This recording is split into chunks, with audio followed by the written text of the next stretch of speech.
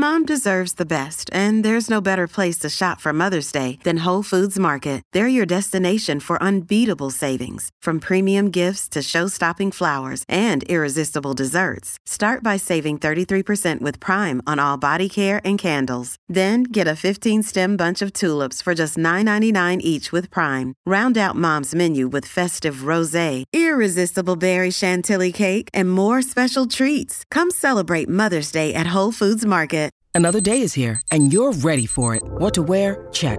Breakfast, lunch, and dinner? Check. Planning for what's next and how to save for it?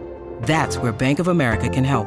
For your financial to-dos, Bank of America has experts ready to help get you closer to your goals. Get started at one of our local financial centers or 24/7 in our mobile banking app. Find a location near you at bankofamerica.com/talktous. What would you like the power to do?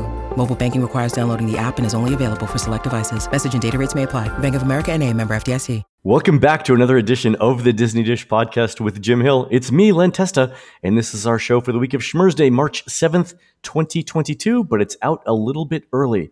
On the show today, news, and Christina and I talk about our stay on the Star Wars Galactic Star Cruiser.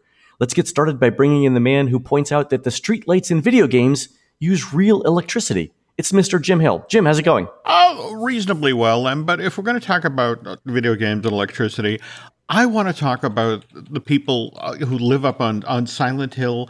It's time for them to pay their light bill. Fog-ridden town. You know, what, they got one light bulb? Well, exactly. It's a 15-watt bulb. Is this an appliance light bulb? What are you guys doing? Does this come from a microwave? What are you guys doing here? When you've got that many zombies looming. And more to the point, I don't need this place to be in New England. Did you see that it's supposedly Silent Hill is based on Centralia, Pennsylvania, but according to game lore, is located up in Maine. So one state over. Down the street from the Jim Hill residence. There we go. That's not going to be creepy at night as you're driving home down a lonely country road. Yeah, just look out on the porch and, oh, look, there's a zombie and he wants to borrow a cup of sugar. No, go away. Go away. Blueberries, what? But there we go. So. And we have a special guest on the show today. It is Christina Harrison from touringplanes.com. Christina was my partner on the Galactic Star Cruiser and is here with her thoughts. Welcome, Christina. Thanks for having me. All right, let's do a quick shout out to subscribers over at disneydish.bandcamp.com. Thanks to new subscribers Boxperson, Jess TMU, and Greg Maxwell, and longtime subscribers Cold Spot, Linbo1693, and JRM Canada. Jim, these are the folks who built the giant rotisserie barbecue for the kitchen over at Ronto Roasters in Black Spire Outpost on the planet of Batuu. So if you ever need, Jim, to barbecue 17 cows at the same time for your next outdoor picnic, these are the people that can make it happen. True story. Quick question. Does anybody spot that poor droid that is constantly rotating the meat over the fire? You know, I'm thinking it's got to have some heat-treated metal in there, right? Oh, God, yeah. I mean, if not, it's well-tempered now. There we go. All right, let's do the news. Folks, the Disney Dish News is brought to you by Storybook Destinations, trusted travel partner of the Disney Dish podcast. For a worry-free travel experience every time, book online at storybookdestinations.com. Jim, every show should begin with a round of self-congratulations. This one might be a little early, but let's do it anyway. The rumor is that Epcot will be testing some show changes for Harmonious. Well, the day that we're recording this, Thursday, March 3rd. Jim, might this have anything to do with the "Do you think Harmonious is worse than Illuminations" survey question we saw earlier this year? I guess for me, what I'm fascinated is how quickly this is happening. Because I think we had talked about the timetable was, the first they wanted to get the survey results, then they had to go to management to get this cleared. Yeah. And then it was a notion of, okay, testing the summer and to have it happening, this is April, this will be March, wow, how fast can they move on this? My sense is that, and this is just a guess, I have no special inside knowledge, that people knew that changes were going to be necessary almost the moment it was released, if not sooner. Wow. And people have been quietly working on alternative plans in the background. That's my completely uninformed guess. Okay. Well, I'll be intrigued to hear if whoever is out there tonight, hears we don't talk about Bruno. So, That's right. We'll see. Also, Jim, happened last week, but we didn't talk about it because it happened right after we recorded the show. But between February 25th and August 7th, 2022, There are some changes to the Genie Plus lineup. So Mickey and Minnie's Runaway Railway, Frozen Ever After, and Space Mountain are now included in Genie Plus and will not be included as an individual Lightning Lane selection. Jim, what do you make of this? That's an interesting pushback. You have to assume that comes from upset people going to guest relations and complaining about, I bought Lightning Lane and stood in line and noticed I didn't need it. Yeah. We had Becky Gandelin on last month, and one of the things she had done in her analysis of which Genie Plus and individual Lightning Lanes were the most valuable, part of her analysis was that these are in the bottom half of the least valuable. And the other interesting thing about that was Expedition Everest is in this group of less valuable individual Lightning Lanes. I think the only reason it wasn't included in this list, in this switch to Genie Plus, was because it's undergoing refurb right now and it's closed. No, that's it exactly. And I expect this, we expect other changes as Guardians of the Galaxy opens up and Tron eventually opens up. The other thing I think too, Jim, is this is a way of Disney addressing the fact that a lot of Genie Plus selections were unavailable in the second half of the day. So this is as much a capacity thing as it is a non-willingness of people to pay for these individual Lightning Lanes, right? It's a capacity game. You're not wrong. By the way, just a quick side note about Cosmic Rewind. I want to say it was Zach Ridley who was tweeting out images from inside of Guardians of the Galaxy, the Epcot storytelling coaster. The publicity push has begun. Yeah. Which, if we connect it with, the corporate communications officer's accidental release of the... Yeah. I mean, it's March, right? So people earlier this year might have been planning their spring vacations. Now might be the time that people are planning their summer vacations. Makes sense. So this is good timing for Disney to do that. That makes sense. Right? I agree. All right, Jim. Well, let's get to the main part of the show then. We welcome in, again, our special guest, Christina Harrison, who was my partner in the Galactic Star Cruiser. And let me open up by saying thank you to everyone who sent in backstories. Because of what we learned in the past week about how the Star Cruiser actually operates, we couldn't use any one story completely, but we did use parts of the stories that Troy, Kim, Brooke, and Kathleen sent in as part of our own backstory. So thank you guys for doing this. I really appreciate the effort. I clearly do not know as much about Star Wars as you guys do, and that came in really, really handy. So I appreciate what you guys did to help prepare for this thing. All right. So, Jim, let me give you some backstory on our backstory, Christina and our backstory. Right? So remember that on the Star Cruiser, everything that happened in the Star Wars films is canon. It, quote, really happened as far as your hotel stay goes. You have to believe that in order for any of this to make sense, right? Okay. So the events in Star Wars really happened, right? Christy, you with me on this? I can't verify that because I've never seen the whole movie. Fair. Okay. Yep, I'll go with it. Okay. So my backstory was that I was intergalactic film star Hank Lonely, right? Which is a play on Han Solo, right? Okay. And that 40 years ago, Hank wrote, produced, directed, and starred in a 9-part science fiction movie series called Space Robots in Outer Space. And through an unfortunate series of coincidences, the story of space robots in outer space exactly mimicked what happened in real life in the Star Wars universe. All of the events were exactly the same. All of the characters looked exactly the same, only their names were different, right? So when the Space Robots in Outer Space films came out, everyone thought it was a documentary. No one goes to see documentaries, so nobody but Hank remembers the movies. This is all, Jim, I am like 1/10 of the way through my backstory, by the way. Okay. There we go. Okay. Hank was on the Halcyon to prepare the script for the 10th film in the series, which is going to be a Bollywood-style musical. Okay? So to prepare for this, I bought a Han Solo outfit, the cargo pants, the vest, the holster, everything. And because Hank is a movie star, I printed out 8x10 glossy publicity photos of me in the classic Harrison Ford pose of Han Solo. And when I signed these for fans, because I signed them on the ship, I used the tagline from the movie, "May space always be in your mind." Folks, I'm hearing this for the first time. First time. Please continue. Okay. Okay. So I also memorized short snippets of dialogue to use with the various characters that you and I knew were going to be part of the Galactic Star Cruisers. For example, if someone said they'd never seen the films, I would describe the plots. And so, for example, if they said, something like, "That sounds terrible," I'd say, "Oh, so you did see the prequels," right? Oh. And I actually made up a very short but special song and, honest to God, a special dance in case they were needed, and they were needed, right?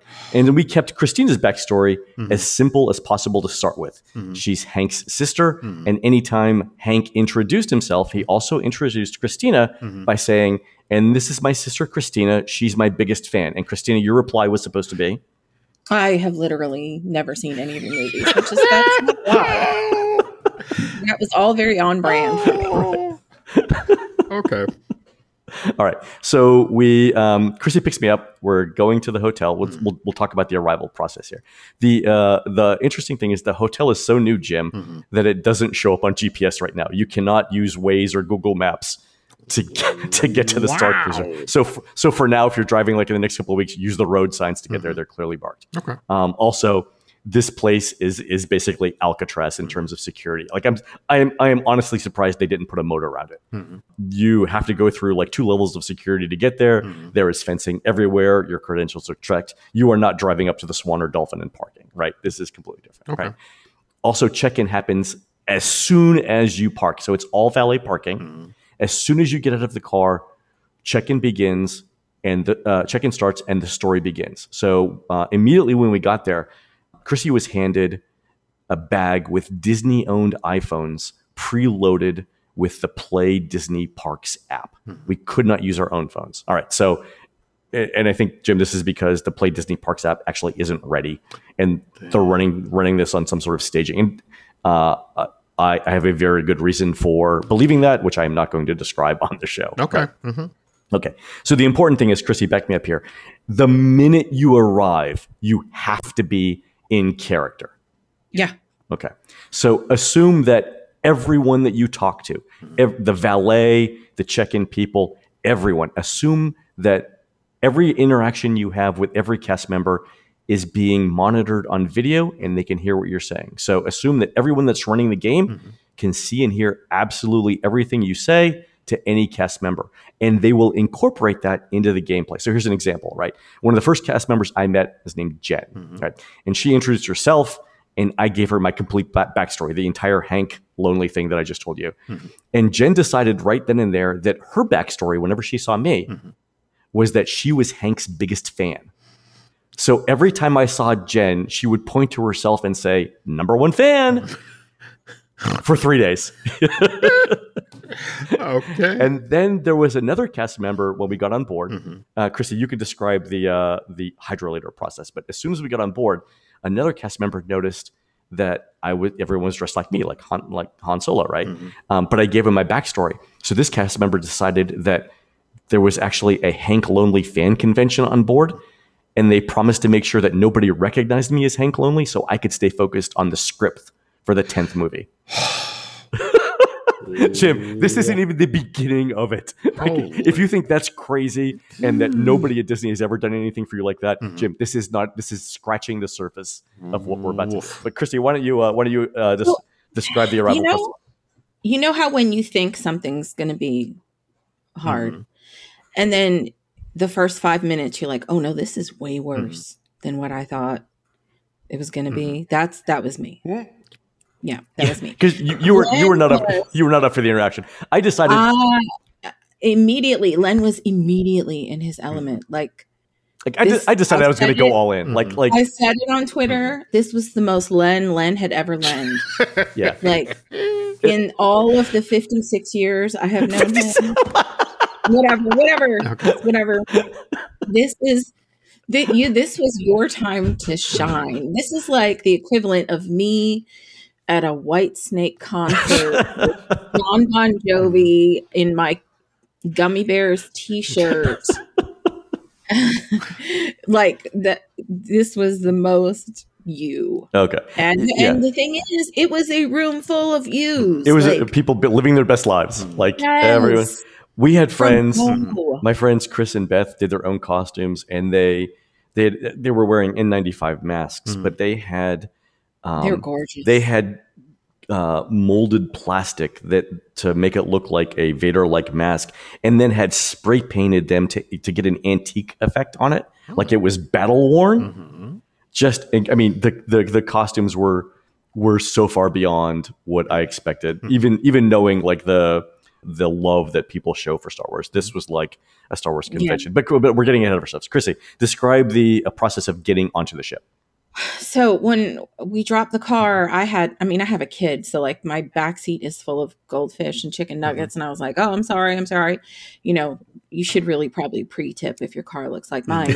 And so I was talking to the crew member, like as a normal human. They were already in character, like wishing me good Merlin peen or whatever. And I was like, dude, okay. All right. I see how it's going to be. Let me get, I tried, but yeah. I mean, but you were there to, I mean, you took one for the team. You were there to really document the process. Yeah, you were there to do it, right? And that's thousands of pictures, hundreds of video, and I got to see you happier than at any time other than maybe with Laurel and Hannah. All right. And that's okay. So the arrival process, it's you're in a concrete bunker. There's no other way to say it. You go down this long hallway, and then you enter the transport from ground level to the Star Cruiser, which of course is orbiting in space.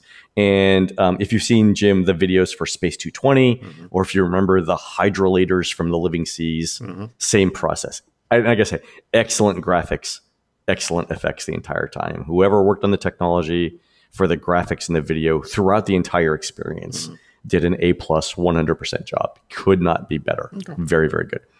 So you get on board the ship, and check-in is at 1:00. And let me just say, we got there at 12:30, and everyone was already there. Like no one observed the 1:00, and you want to be there at 1:00, right? From 1:00 to 4:00 is your time to get settled in and explore the ship. Nothing formal is scheduled until 4:00 when they go over like data pad and bridge training and stuff like that. Okay, but some of the cast is circulating between 1 and 4:00. And so this is the time to explain your character to them, right? The more you talk and the more you give them, the more they understand that you want to play an active part in anything instead of sitting on the sidelines, right? And like I said, to get the most out of this, you absolutely have to invest in your character, and you have to believe the Star Wars story. Like none of this makes sense. The hotel, the cost, the effort, none of it makes sense if you're not going to actively play. Don't do it, right? So I think the first big event, Chrissy, that we did was bridge training, right? So this is a room with a massive 3 or 4 panel display of the outside of the spaceship. You are briefed on the 4 control stations. I think it's, Chrissy, weapons, shields. What were the grabber things? It was all Space Invaders to me. I don't know. Right. It was really cool. It was very cool. All right. Space Invaders, grabber thing, and then communications, right? And then they also are doing concurrently datapad orientation. A lot of the story is driven by things that happen on your phone. So you interact with characters when they're not on stage. You interact with them through the phone. It has your itinerary. It has your side quests, right? So the side quests are the things that the characters send you on when you're not part of the main story. So it might be go find X, go do Y, go meet Z, right? All of this happens through the phone. And so they give you a little bit of time to get oriented with it. And then you do the bridge training, and you keep coming back to the bridge for lots of things. So when you're there, pay attention when you do training, because it's going to come up again and again. And then we've got captain's reception, where the drink is served. They welcome you with champagne or sparkling beverages or whatever. There's a bingo game, which is literally bingo but set to space. There are sabacc lessons, which is the card game tournament. And Chrissy, this happened in the lounge, right? What did you think of that bar? Oh, I loved it. What did you like about it? I liked the atmosphere. It was quiet. I liked the drinks. None of them were strong. So if that's your thing, they're really pretty, and you get to keep a lot of the glasses. And the bar is also in story too. So there's a couple of signature drinks. One of them is Chrissy. What was the hot one? The Mustafarian lava thing. I think that's what it's called. Okay. So Jim, the conceit here is that it is a strong and spicy drink. In fact, it is so strong and so spicy that when the bartender is making it, needs to remove the secret ingredient or the main ingredient from a container vessel using tongs. So it's basically like, at the beginning of The Simpsons where Homer Simpson is carrying a tube that's glowing. There we go. It was that in a bar. Oh, and they set it down very gently in front of you, and it's what it is it's like a chili spice, and you can add as much of it to this drink as you want. Hence the name Mustafarian, fire or whatever. And correspondingly, there is a something about the size of a small garbage can that with clear windows that you can see through, and it is something that instantly chills glasses for the cold version of another drink. And so they put a martini glass inside, and instantly it is filled with freezing, nitrogen smoke or some liquid nitrogen smoke. It freezes the glass. They take it out and they pour the drink in it. It's just a spectacular effect. And again, we know how this is done, right? We know how all of this is done. But just to sit there and realize that someone storyboarded out the process of making a drink in the bar is the kind of crazy attention level to detail that you realize you're in, within the first couple hours you're on the ship. Killer. The other thing is this is where the sabacc station is. And it's a very small bar. I mean, Christy, I don't think the bar is the size of your living room.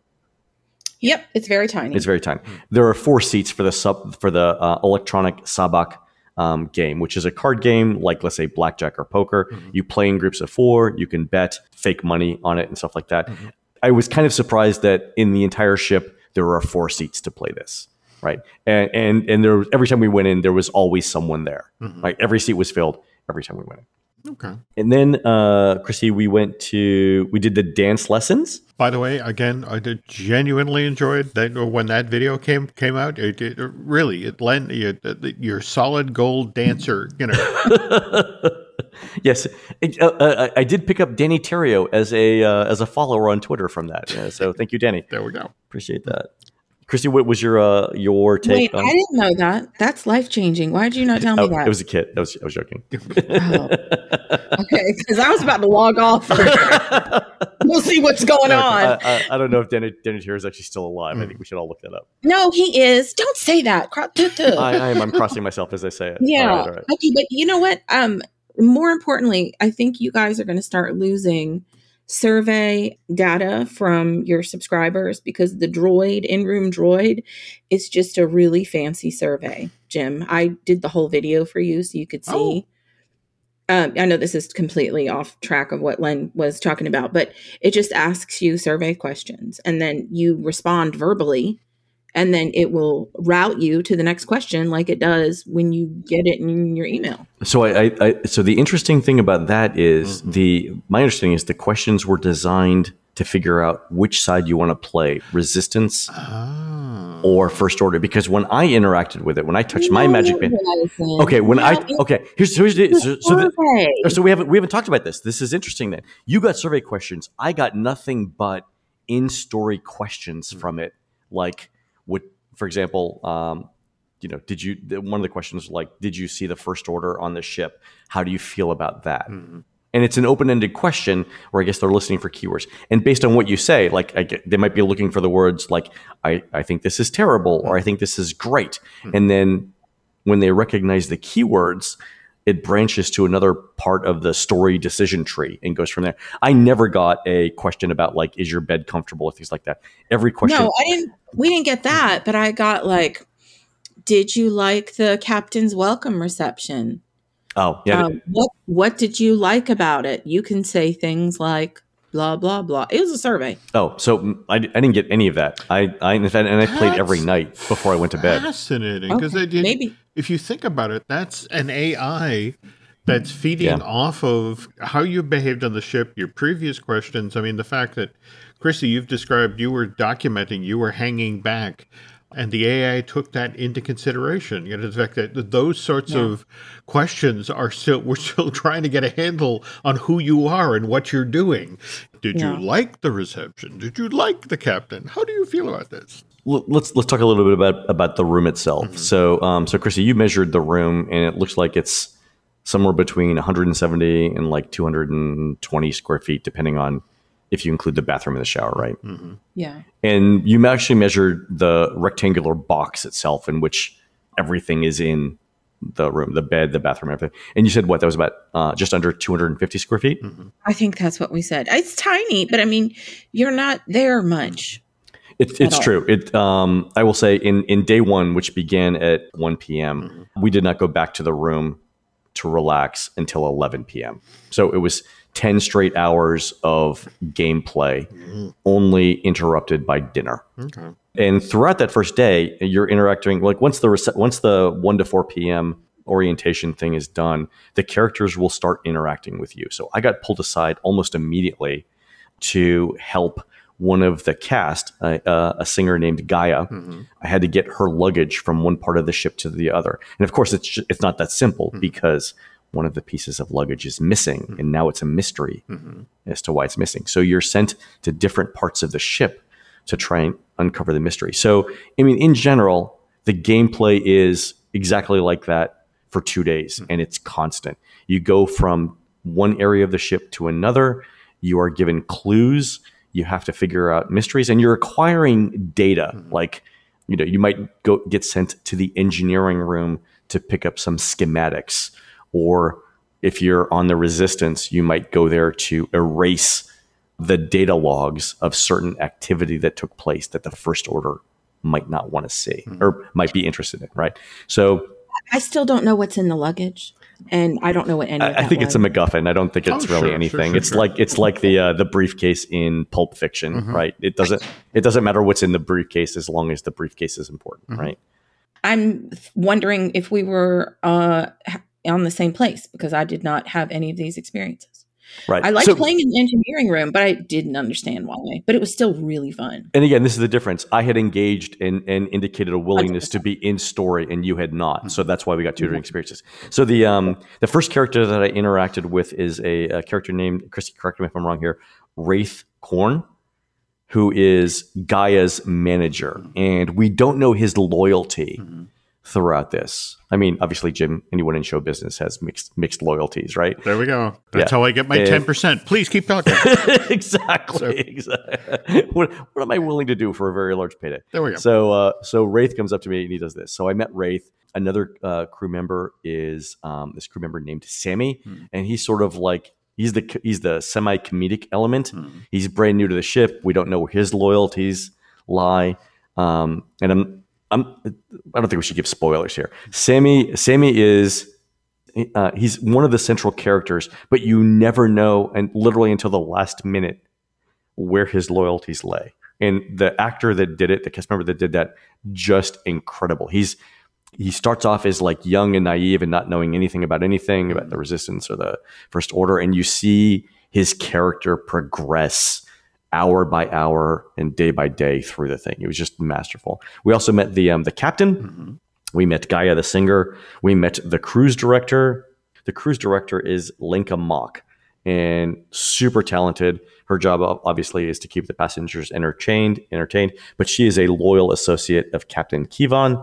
And so, they're there basically to fight the First Order. We also pretty quickly get introduced to the First Order, who is Lieutenant Croy, and he looks like one of the classic, lieutenants in any of the Star Wars franchises. So all black with the black hat, played like a European Bond villain, and just in character the entire time.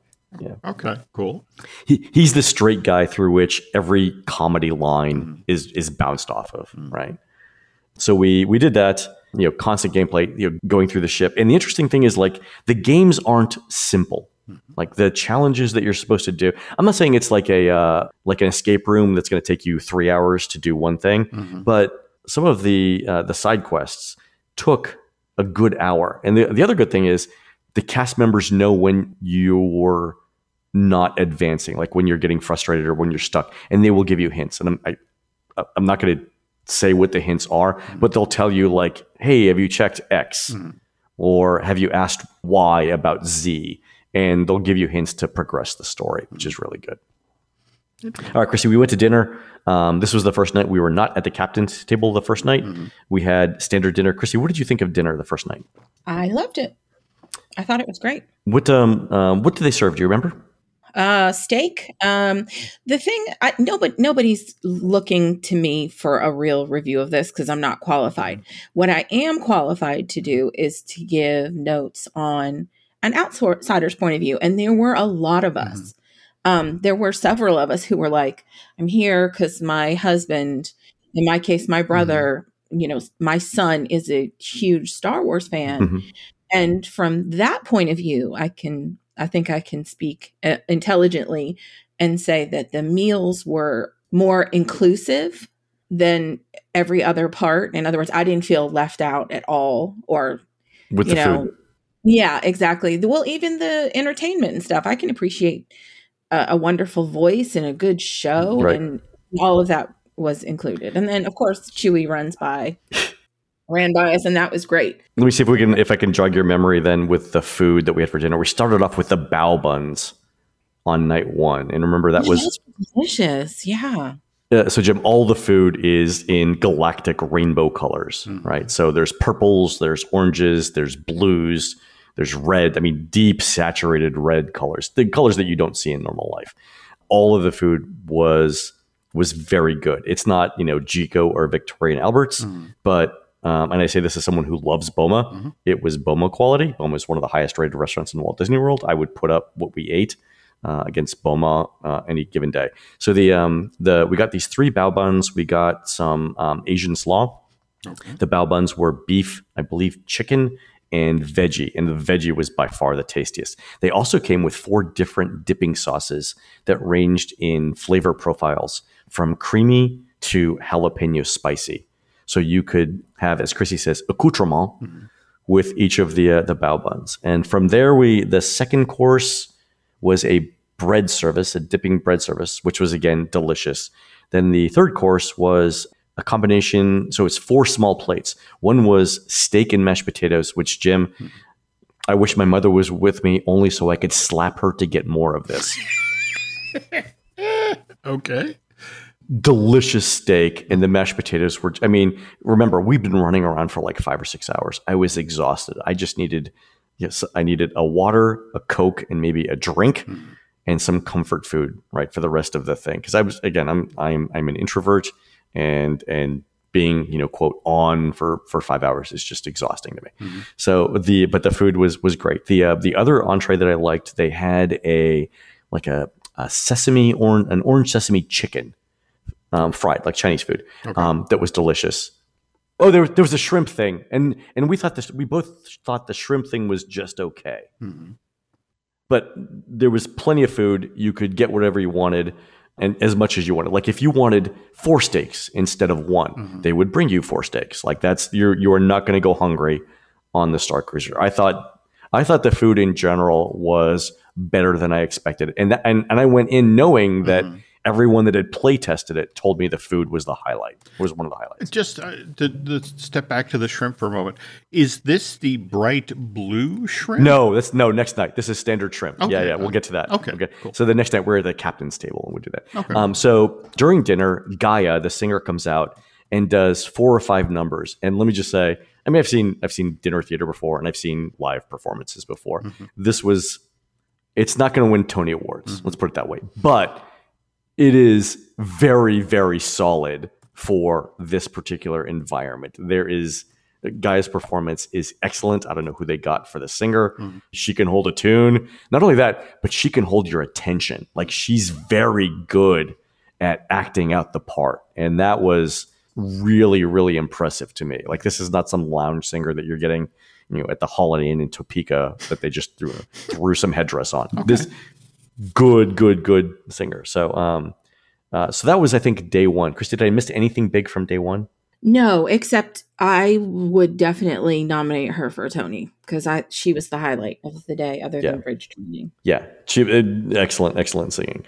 So day 2 is our morning in Batu. And so Jim, you've seen the pictures of the moving van that Disney. Yeah. I mean, I get, it's always fascinating to me that the box truck is just like, you're inside of a themed environment, being taken from one themed environment to another themed environment. There are no windows in the hotel. Why do we care whether there are windows in the truck? Yeah, right?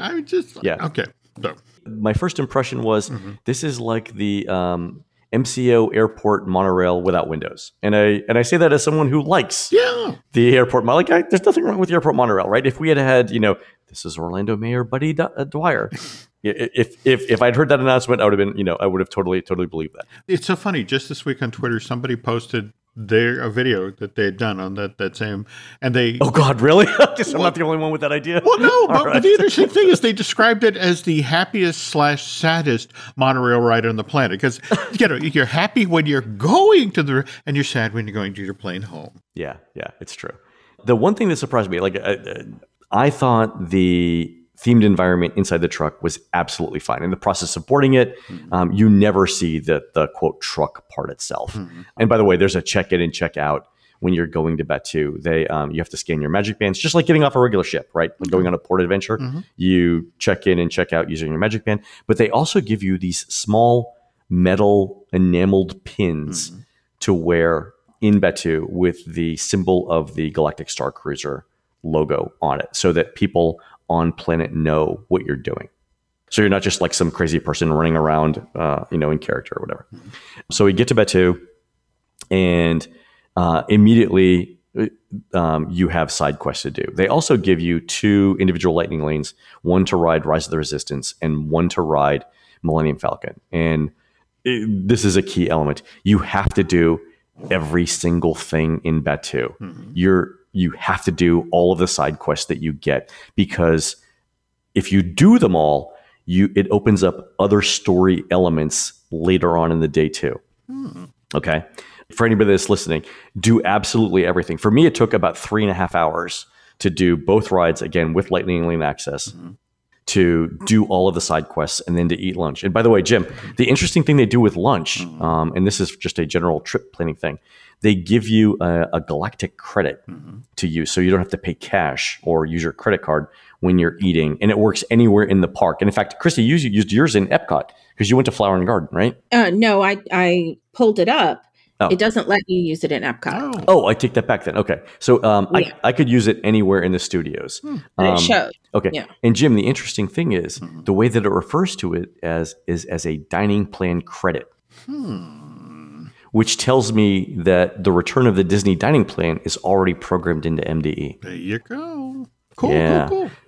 So I do all of the side quests. I did take a short break for lunch, and I bought 2 large sodas and drank that at ABC Commissary. And while I was there, I had an idea to add an additional story element that I hadn't thought of for my backstory. And Jim, when you're on the Rise of the Resistance, you become part of the Resistance, and you are taken on a transport which is hijacked by the First Order. Things happen, and you eventually end up crash landing in Batu.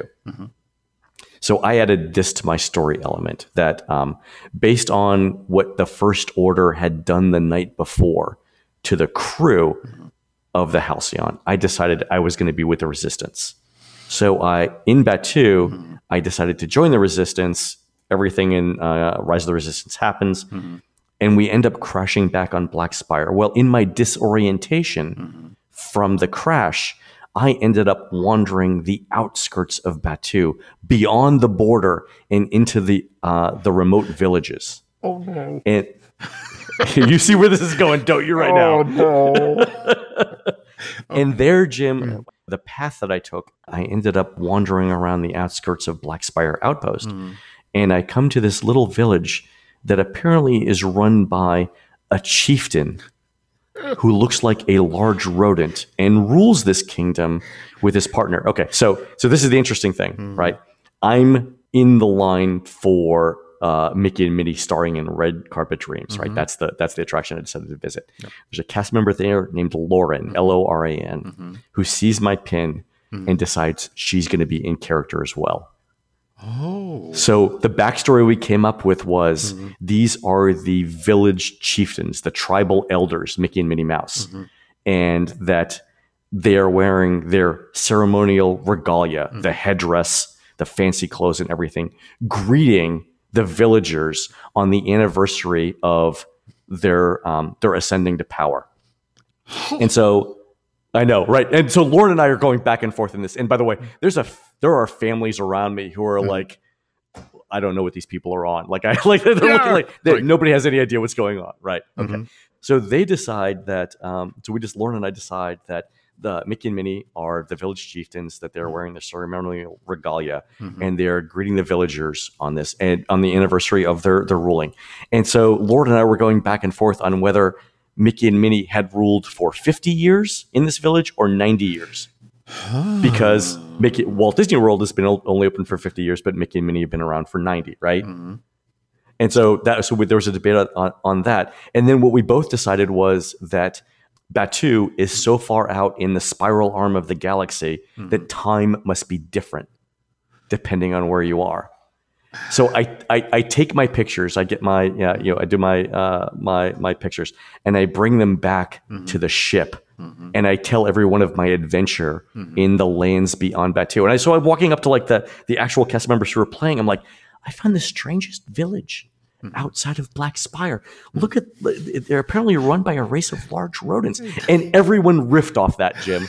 Every single person riffed off that. It was let's put it this way. I can imagine no one saw that coming, right? That was all improv, but it became part of like my backstory, and they incorporated it into the story for a couple hours too. Oh, wow. Okay. I love that this is this fluid, that it's like, okay, that's not even going to rock us for a moment. It's like, absolutely. No, didn't even blink on it. Okay. So we do all the side quests. We come back, and then Chrissy, you'd returned back to the hotel in time to do lightsaber training with Saja. Yes. And Chrissy, what did you think of do you want to describe what the lightsaber training was? Well, you have to describe it because I just videoed and did pictures. It was pretty awesome to see. But okay. That's all you. All right. So we're in groups of, correct me if I'm wrong, I think it has capacity for 20 or 24. We were a much smaller group. I think we were no more than 15. I'll count while you're telling about it. And so you're organized in, imagine 4 rows with like 6 columns each. And you're facing a large wall from which are projected simulated laser fire. And Saja, the first thing Saja does, and again, she's completely in character. Saja is one of the main characters. She's the weapons master, for the Star Cruiser. She's there to teach you about not only how to use a lightsaber, but how to prepare yourself to recognize the Force and to get like your spiritual side ready for this. And she sells it. Let me tell you, like I was going in like I know this is a plastic lightsaber, and this is gonna, like to any outside observer, this is gonna look stupid, right? If you're in the story though, the cast member who plays Saja does a fantastic job, and I'm not gonna lie, Jim, I cried during it, right? Like no lie, I thought it was great. Oh, so the first part of training is they give you a hint where the laser blast is going to go, so you can position your laser, right? And we know how this works, right? If you're familiar with how video games like Duck Hunt work, where there's a light sensor in your controller that recognizes when light is emitted from your TV, like that's how games like Duck Hunt and things like that work, right? You're not shooting to the TV is actually shooting back at you, and the thing that you're holding has a light sensor that determines whether you've scored a hit, right? That's how it works. Same thing with the lightsaber, okay? But even knowing that how it works, Jim, right? Even knowing how it works, they still pulled it off impressively. And by the way, there's a story moment there where Yoda comes in and explains the Force to you, which is, I didn't know Yoda was there. So the first time I heard Yoda, I was like, no. Well, yeah, that's the audio, but you're not talking about no. Okay. Yeah. So, so we hear Yoda. So now we know that Yoda is part of the story, Jim. Right? Okay. So I do the lightsaber training, and again, Disney knows where you are all the time, and it knows what you've done, right? So after the lightsaber training, Saja comes up to me and says, look, I know you are on Batuu, and I know that as one of your side quests, you stole the holocron and got it on board one of the TIE transport ships, which we have now recovered and brought on board. I have a very special meeting for you that you need to go to in one of the rooms in the ship where you're going to help the Resistance. So we get there, and it's Rey in person. First time we've seen her in the entire show. Okay. And it's what, like 10 of us, Chrissy. I mean, it is small. And one of the droids is there, ST, that one of the droids. The droid had previously been captured by the First Order. Rey had provided. So Rey talks about, the importance of the Force and how, basically, gives us the spiel about what the Force is and asks us to all feel it and stuff like that. It was amazing to watch. Only these 10 people got this experience? It was a very tiny group. And the only reason I got it, Jim, was because Len did all the stuff. Like I didn't get the same messages as him, obviously. But and everybody, there were people at our table, at the captain's table, that did not get this experience because they didn't follow the same path. Like they didn't do all the stuff, so they didn't get all the good stuff. Jeez. It's not the same experience for everyone. Wow. So Rey gives us the story of the Force and how it's part of all of our lives and that we're supposed to use it for good and not evil. And she asks us if we're all going to help her. Of course, if you're in that room, how do you say no? I have the whole video. If you can't get through this, how do you say no to Rey? Okay, but Jim, here's what happens. Saja and Rey open the holocron, and it is a 3D projection of Yoda. That is the most incredible video technology I have ever seen. There's no scrim. There's no screen. It is just a projection of light with Yoda, and it blew my mind. Like the first 30 seconds that Yoda was talking, I don't remember because I was looking at that, and of course, my how my brain works, right? I was like, how the hell are they doing this? Like, I don't understand anything of what's happening. It was amazing. So of course, you're coming out of that, you're like, okay, I would die for this cast member right now. Like if it comes down to it, like me too, and I'm not sure who she is. And I was like, yeah, let's do whatever you say. We're gonna leave this room and kick some First Order ass, right? Yeah. But tell me what to do with the things. But of course, Rey says, like, don't do this now, right? So she gives us instructions and says, later on tonight, I'll make my move. I need you to support me, right? So, okay. So then we go to dinner. Dinner is fabulous. We're at the captain's table. This is, Jim, where they do the blue shrimp. It was, what was it, Chrissy, 7 courses? Yeah, all right. But you have to talk about the fact that everybody that's at the captain's table, even though it's only a few dollars more. It's 30. Okay. So you should totally do it if you could. It's $5,000 to get in the door. It's $30 more for the captain's table.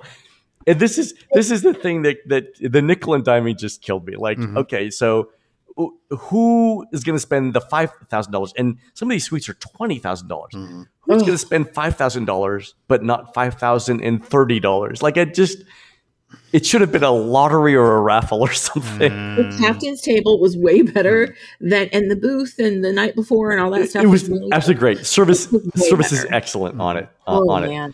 When everybody was buying rounds, that really nice people next to you bought the Skywalker champagne, and you bought champagne for the table. Yeah, it was, and we were all drinking and telling stories and stuff, and it was fantastic. But the interesting thing, Jim, is that the captain's table is part of the act.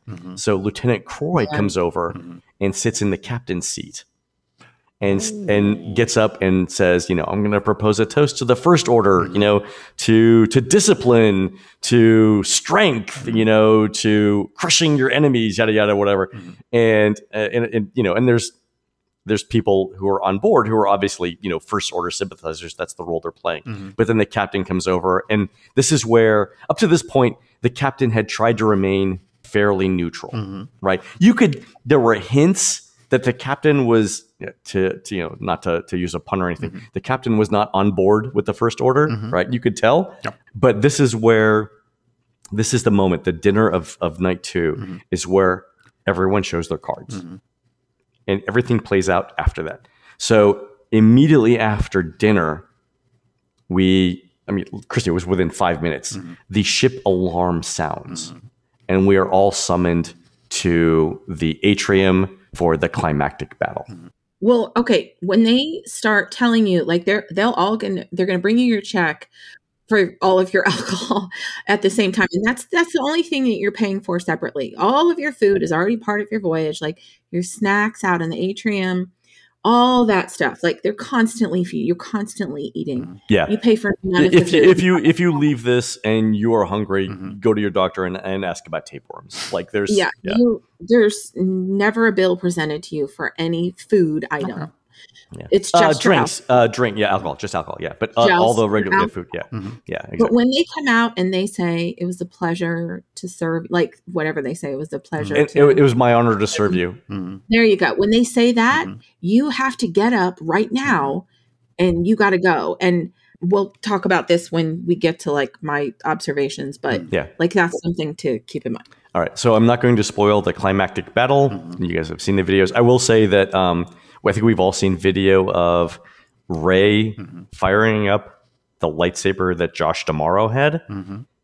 It is every bit as cool in person as it looks on the video. But also, I don't know if the video shows it, Kylo Ren, okay, spoiler alert, Kylo Ren is part of the story. It's not a spoiler. If people are spending their child's college fund, they've seen all the videos. Yeah. There's no spoiler. Yeah. There's no spoiler. So, but the effect, he has, remember his lightsaber is red and it oscillates in the movies. It oscillates in real life too. The technology behind all of this is amazing. So there's a climactic battle. The resistance wins, right? And we all celebrate. And then there's a fireworks show on the bridge, which is pretty good. And those are the basic beats of the story. Again, you absolutely have to play everything. Anytime anyone asks you to do anything, anytime you have the option of doing something, do it. Because had I not done all of the quests on Batuu, I would have not learned about the holocron, and I would not have get invited to that very private, super special meeting with Rey and with Yoda. So because the people that I talked to, everyone who did the holocron thing on Batuu got the invite and no one else did. Oof. Okay. So absolutely do it. All right. So before Chrissy does her thing, I want to say this, look, it's $5,000, right? Which is a lot of money. The hotel is as a setting is excellent. I thought the mattresses were a little firm.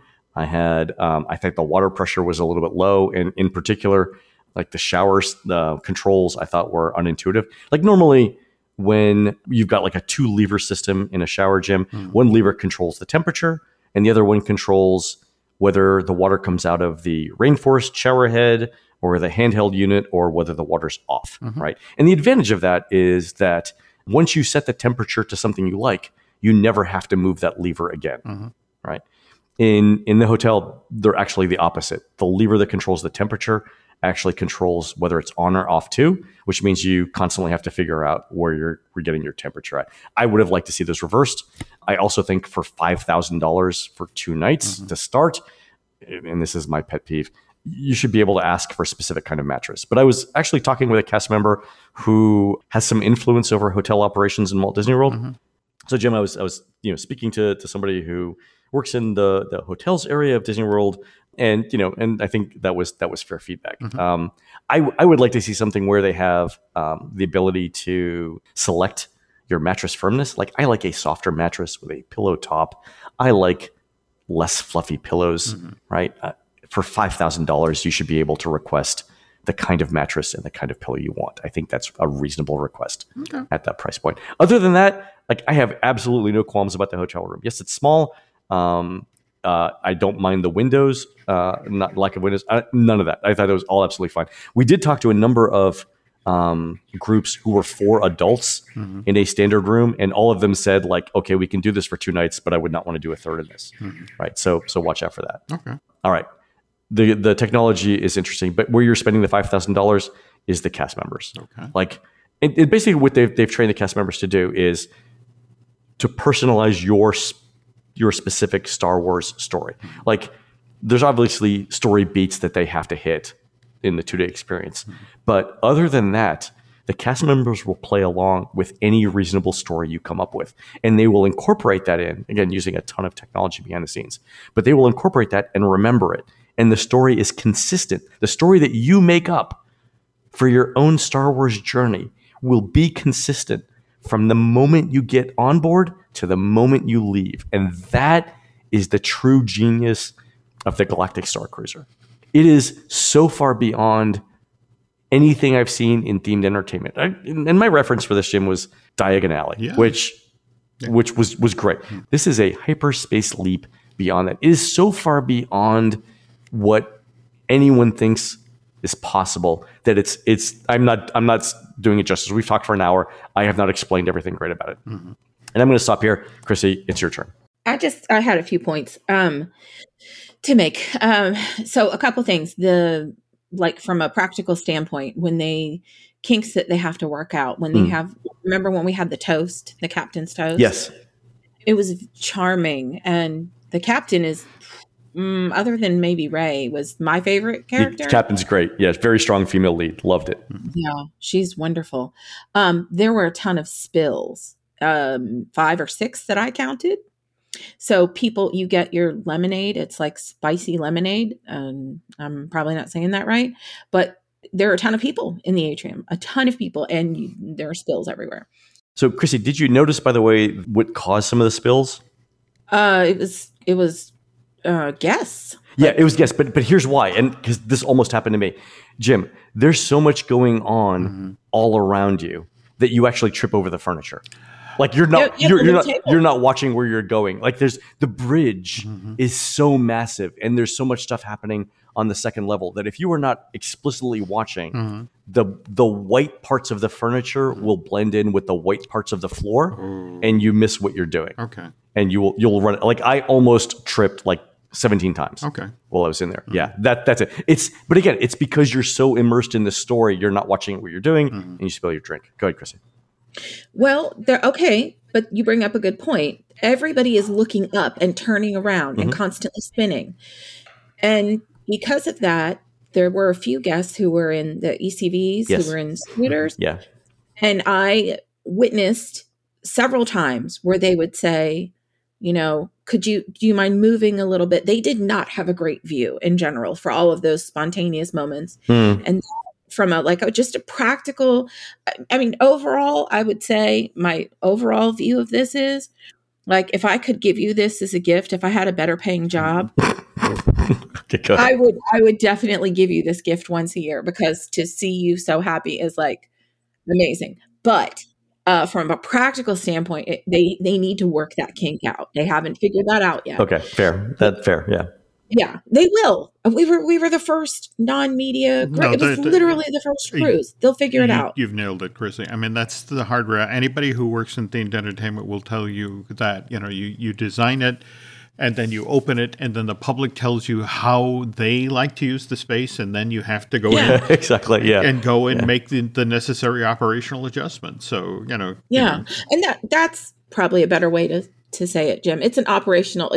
The theme and the story and the crew members are just unbelievable. The other thing is to concentrate on, or they have to work out the kinks on, is very quickly the 10 or 15 super fans, like they make Len look like me, like that's how intense they are, will very quickly be, that one kid in class that was constantly raising their hand and constantly getting attention because they're so freaking annoying. There are 10 of those or 15 of those on our cruise. And as soon as a character makes an appearance, they are all in their face. You see the monk robes flying by you, a fuzzy microphone and a camera, and they are, the equivalent of like, ooh, Mr. Carter, pick on me, It's the nerd equivalent of that, and I say that with love, but it's the 2 times that I decided I was excited, like when we came back from seeing the Yoda, like I was hype enough to get involved. They will very quickly crush the emerging spirit from your body. Yeah, they'll crowd out the people who are maybe less assertive in. less assertive, like less psycho. And no offense, maybe a little offense, but like it's hard to, if you're in the middle, if you are not that intense level, and Disney will figure this out because I can confirm that this is something that they were trying to observe, that they were taking notes on, because I did speak to a crew member about it when I was, last night afterwards, that was my feedback overall. It was amazing, but like you have to give other people an opportunity to work themselves in, and they'll figure it out. It's not going to be long. Yeah. The one thing I will say is the little people, the kids, like the ones that are able to walk around without their parents, not maybe like the pre-tweens and maybe even a little bit younger, had a better time than Len. And that thing. The kids are an object of focus, and rightfully so. In everything. They will. They should be. Absolutely, Jim. Like, because if your kid's happy, you're totally coming back. If your 10-year-old is happy, you have 8 more years of paying for them. Timmy doesn't need to go to college. This is what we're going to do. Like, they were happier than Len. Yeah. They are exceptional stars. Like, Disney, as a rule, in my experience, is wonderful at making accommodations for everything. Yeah. This was beyond that with food. Allergies, sensitivity, like it's not even an allergy, but like I don't want any onions on anything. There's actually a great story. One of the friends that we met said, I don't like onions, and like on cruise ships, all of the food is basically prepared ahead of time. Certainly. Yeah. So and modifications aren't possible. Like I've been on Disney Cruise Line and asked things like, okay, for this tomato basil soup, can I get it without basil? And they're like, absolutely not. It's in a 70-gallon vat. Like, we can't pull the basil out. Here, one of our friends that we had met said, I have an intolerance for onions, and so they prepared everything without onions. They reworked the whole thing. Yeah, reworked the whole thing. Yeah, and that, again, for $5,000, I kind of expect that, but it's just nice to know that they actually did it, right? It was confirmed. Yeah. There are all these little, asterisks on the menu. They'll say, if you don't want this, you can have this, and the wonderful crew members will ask you, are you okay with everything on the menu? Do you have any allergies? Of course, all Disney cast members ask you that. Do you have any allergies? Is there, and if you have any? Yeah, and if you do, you can visit the Crown of Corellia, the dining room, between 1 and 4 o'clock on check-in day, and they will absolutely work with you and everything. So that's if you have an intolerance, if you have an allergy, that's the time to go and do that. And by the way, the Crown of Corellia dining room is open as soon as you get on board. So just like a regular cruise ship, where the buffet is open the minute you step foot on the ship. Constantly eating. You can eat 24 hours a day. In fact, I found the bed. I tried to sleep one night, Jim, in the bunk bed, and it was so uncomfortable. I got up at 3 o'clock in the morning and walked around, and there was food available in the lobby at 3 o'clock in the morning. Yeah. Obviously, people on cruise ships love to eat. It's worth noting here also that people on cruise ships like to shop. And can you talk about the issue with the main gift shop on the boat, especially on day 3? So the gift shop is relatively small, and obviously first cruise, first day, everyone was excited to buy merch, and some of the merch that they have is, in fact, all of the merch I believe is exclusive to the Halcyon. So you're not going to get this in Animal Kingdom, right? Okay. Long lines for the stuff. I thought it was high quality for what it was, and I hate to use this phrase, but I thought it was reasonable prices for Disney. Oh, it was. Yeah. I thought I waited 10 or 15 minutes. 22 minutes. Thank you for timing that, Chrissy. To check out. But here's the interesting thing. The most desirable gift item I think that everybody talked about was the sleeping bags that come in the bunks. Just steal it. They will charge Len, or in my case, they will charge you. Just take it. They're coming. We did not steal it. So we tried to buy them, and then we were told, again, out of game, that Disney knew that people would want these, but they're somewhere on a ship off the coast of the United States trying to get into the port. There we go. And Jim is the person that was, I can't reveal who was explaining this to me, but if you've ever heard someone talk and sensed that they were physically bleeding money as they were talking, that is literally the subtext that I got.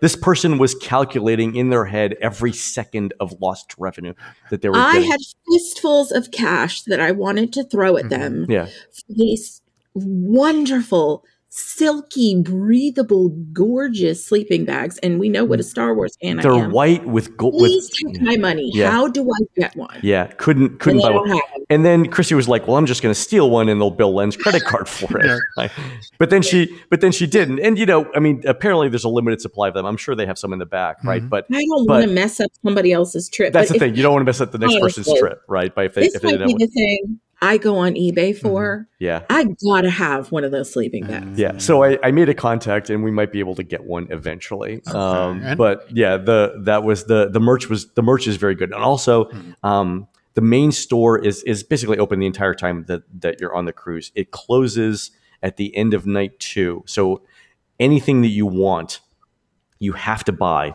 before the evening, the end of the evening of night 2, because on the morning of day 3, which was this morning when I checked out, it was closed. And they do have a small merchandise shop back at the check-in, check-out desk back on the planet Earth, but it's nowhere near as extensive, and I would say nowhere near as sophisticated merchandise. It's basically t-shirts, keychains, pins, stuff like that. Okay. Oh, can we talk real quick about the practical stuff? Like I was asking about fuel rods. Oh There yeah, is go ahead, no do that. fuel This is great. Yeah, you did great. Diapers, talk about that. Go ahead. Yeah, they have all that stuff. All the stuff that, all the like toiletries. Yeah. They have it. It's not out because it doesn't match the space theme. But if you need baby snacks and Band-Aids and Claritin, they have it. I saw it. I asked for a couple things so that I could witness it with my own eyeballs. And it's a tiny shop, but when they always say like, can you check in the back? There is a huge back. It's an enormous back. It is. The shop is probably the size of your kitchen, but it is attached to the warehouse from Indiana Jones. That's the back, Jim. They don't have a fuel rod machine, but if you ask a crew member, no matter what your phone, I have an iPhone, but they'll bring you a charger and a battery, and they'll just keep swapping it out for you, and there is no charge. It's part of your. Yeah, I thought that was really lovely, and they have an ATM machine. Yeah, and I found the ATM. Yeah. So when I left, I added a gratuity for Jen with another signed photo that says, thanks for being my number one fan. So I left her for that last night. Yeah. All right. So Jen, the only other thing I want to talk. Chrissy, are you done, by the way? I am. Okay. If you're done with all me. right. So two last things. One, Jim, have we talked about on the show? Again, my brain is fried. Have we talked on the show about my dance routine? No, I think with the stormtroopers in passing. But again, it's such a wonderful video. And again, I love that you referenced the birdcage. But please talk. So I had a song and a dance routine specifically designed for if the First Order tried to recruit me, how I was going to deflect that. And that wasn't part of my storyline because I established fairly on that I was with the Resistance.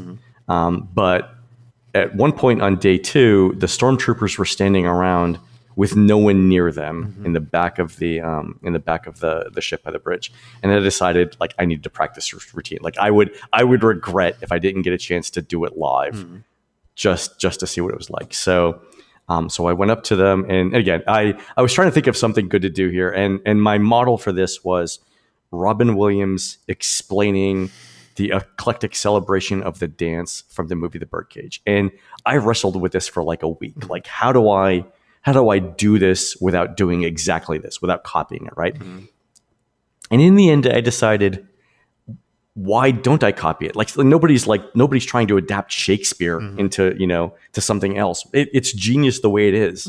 Why don't I just do very minimal rewrites of it, and adapt it for Star Wars, but basically leave it as it was. And so the big thing for me was, could I actually remember the dialogue and pull off the dance moves? So I walk up to these stormtroopers with no one around them, and I'm like, hey fellas, and I give them the story. I am Hank Lonely, a galactic film star about to produce my 10th film. And I asked them like, and I go through the whole thing. Have you seen the films? Yada, yada. I'm like, well, that's fine that you haven't seen them. Say, listen, you guys may have the head of a Q-tip, but you have the legs of a ballerina. Could you do a dance number in my next film? I'd love to cast you. And they're looking at me like, what? And I'm like, yeah, what I need you to do is an eclectic celebration of space. I need you to do adventure. I need you to do romance. I need you to do drama. I need you to do comedy. I need you to do Martha Graham, Martha Graham, Martha Graham. I need you to do Fosse and Fosse and Fosse. I need you to do Madonna, Madonna, Madonna, but you keep it all inside. Perfect. No, again, it's a long time And Birdcage fan. I missed. They were stumped. This is the only time that I witnessed crew members being speechless. I told, they had nothing. It actually stopped the cast members. And Jim, I told you a story offline about the reaction that I got from a specific cast member. I'm not going to say it on the show, but I am fairly confident, Jim, that based on what I said, the legend of Hank Lonely is now lore on the Galactic Star Cruiser. All right. So one last thing. We have to do a group event on this. Okay. You and I could write. We'll talk about it later. I'm just putting it out there. If you are willing to do some writing, I will do a group event with you on this ship. By the way, I don't know if you've seen. I've already settled on a character name. Yes. No, what is it? No, Jim the Hutt. Like Jabba's cousin. But the interesting thing is, actually, there's a way to get away with it. If you go back to the original New Hope, they actually had a human Jabba the Hutt. Really? Now, mind you, he's dressed basically in a bear suit without a head. So, I will be the warmest. That's doable, Jim. I'll be the warmest human being in Florida, but I'm willing to do it. So, all right. So we're doing this in December or January. There we go. Please. Okay. We're going to workshop this. By the way, that was my one of my other lines. Like anytime anybody asks me, like, that's the stupidest character. As a backstory, I had in Hank Lonely's 9-part film series, Space Robots in Outer Space, the C-3PO character was played by a character named Oscar, and R2-D2 was a character named Mailbox. And there's a whole thing I riff on with Southern accents. But anytime somebody said, if anybody had said that those were stupid names or they didn't like them, my gag line for the entire thing was, well, we're still workshopping everything. So let's you and me just workshop stuff, right? Okay. All right. We have several months to do this. All right. So last thing before we do the closing credits, everyone wants to know, is it worth it, right? And I gave a ton of people a lot of hassle on this very topic. So let me just say this, right? So I'm a travel writer. I think it's my job to tell you how to spend your travel money to get the most out of it. Like, I firmly believe that, right? So that means that I think I should say X is a better value than Y in absolute terms, to be as clear as possible. So a ranking system, right? And I think, it's my personal opinion, right? I think that saying it's up to you to decide if it's worth it is an absolute cop-out, right? We know from the $5,000 entry price that a Star Cruiser vacation costs more than 95% of Americans spend on vacation every year. And it's safe to assume that you are writing for that 95%. I know that Jeff Bezos is not reading my blog and Warren Buffett is not watching my YouTube videos, right? So I can safely ignore the richest 5% of American households. And not only that, $5,000 is practically meaningless to them in the context of a vacation, right? Another thing is I've been to 46 of the 50 United States. I've missed Nebraska, Iowa, North Dakota, and Maine. I've been to Mexico. I've been to big and small towns all over Canada, and I've spent months in Europe, right? So I have some experience with travel. Here's what I think you should do with $5,000 in travel money. If you haven't seen much of the United States, and that means Alaska, Hawaii, the Rocky Mountains, the Great Plains, the Pacific Northwest, and Palm Springs in California, right? Do that first with your $5,000 and drive. Don't fly as much as you can. And for one thing, right, driving gives you a sense of how big this country is and of the enormous natural resources that it is blessed with, right? Also, you meet people. And Jim, you know this, right? We see bad news about bad things and bad people that happen in this country every single day. But if you explore the United States, you will find good people in every town, in every state, in every part of this country. And driving around the United States and meeting those people who live there will restore your faith in America in a way that a theme park can't. That's why you need to see the United States first. And then if you haven't been to the United Kingdom in Europe, is the United Kingdom even part of Europe anymore? No, it is not. Okay. If you haven't been to the UK and you haven't been to Europe, especially Western Europe, do that next. Much of American and Canadian culture is based on stuff brought over from Western Europe. And, whereas the United States has a couple hundred years of history, Europe has a couple thousand years of history. And just like visiting the United States, when you visit Europe, you will find kind people just like here. Europe has its own way of doing things, everything from the metric system to a social safety net to strange and unique plumbing and electrical systems, right? Yes. Yep. So by visiting Europe, you can start to think about why they have those systems instead of ours and what they think the advantages and disadvantages might be. So maybe we can learn something from them and maybe they can learn stuff from us. And that's what travel is about. Likewise, if your family history is from another part of the world, from Africa, from Asia, from South America, places I haven't been to yet, the North Pole, whatever, go see the homeland and for pretty much the same reasons, right? But once you've done that, I would absolutely encourage you to spend $5,000 in the Star Cruiser. It is an experience that is unlike anything else in the themed entertainment industry, and it is worth every penny. Right? That's how I think it is worth it. Really? You haven't been to Maine yet? I know, right? Maine. That's what Jim got out of that. I loved it. Well, no, I'm just thinking of my good, close personal friends at Silent Hill who'd love to see Len. You know, right. Particularly if he'll bring up 6-pack of light bulbs. All right, we could finally see the town. So. This is the comedic genius of Jim Hill that you tied back in something that we talked about an hour and 20 minutes ago, and you tie it back in at the end. That was genius, Jim. That might be the funniest thing you've done in the history of this podcast. I'm here all week. Tip your waitresses. Okay. So, no, thank you to both you and Chrissy, because, again, I want to stress here, you guys literally just got off the Halcyon. I've been off the Halcyon less than 4 hours. And I haven't slept in 2 days. I'm exhausted. I'm gonna take the rest of the day. And you've been peopling for 3 days. I've been peopling, yeah. I met a ton of people. Mm-hmm. So I mean, I can't remember everyone's names, mm-hmm. but Hope, Mark, mm-hmm. David, Haston, everybody that I met, you guys made this experience. Todd from Los Angeles, mm-hmm. you're in there too. Reza, met you today. Fabulous. The people that I met, I mean, they're all nerds like us, mm-hmm. right? And they all invested in the story. It was fabulous. Mm-hmm. I loved meeting these people. I hope we all get a chance to do it again. Killer. Well, again, thanks for doing it for again, and remember, it took some doing to actually get on the first cruise, and the fact that I remember looking at the image that you took of the empty atrium at 3 a.m. and it's like, oh dear Lord, Len Testa in his raccoon outfit walking around the inside of the. I actually had a shiny robe again in character. All right. All right. The show's long enough. All right, folks. That's going to do it for the Disney Dish show today. Please head on over to disneydish.bandcamp.com where you'll find exclusive shows never before heard on iTunes. You can find more of Jim at jimhillmedia.com and more of me, Len, at touringplans.com. Chrissy, where can people find you? Same. Okay. Crispy Lemons on the social media. No, I'm at that. I don't need touring plans. All right.